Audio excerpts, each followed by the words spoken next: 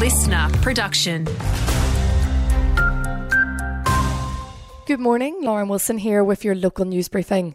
A 27-year-old man has died at a Bowen Basin coal mine. Resources Safety and Health Queensland have confirmed an investigation is underway at the Saraji mine in Dysart. It's understood the man died in an incident involving light vehicles.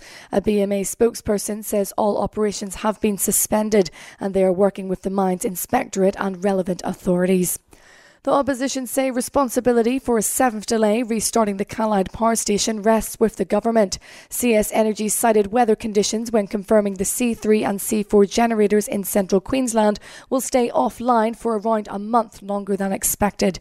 Shadow Energy Minister Deb Frecklington says it's driving up locals' power bills in the meantime. We need to understand why the government haven't been able to get control of the power prices in Queensland, have had a major catastrophe with the Callide Sea blowing up. Energy Minister Mick de Brenny says he's advised a report of the incident is not yet complete, but Queensland will have enough power to meet demand despite the delay.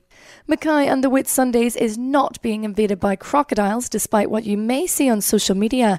Instead, one North Queensland wildlife expert believes we're seeing more reports because they're growing bigger and more people are using waterways.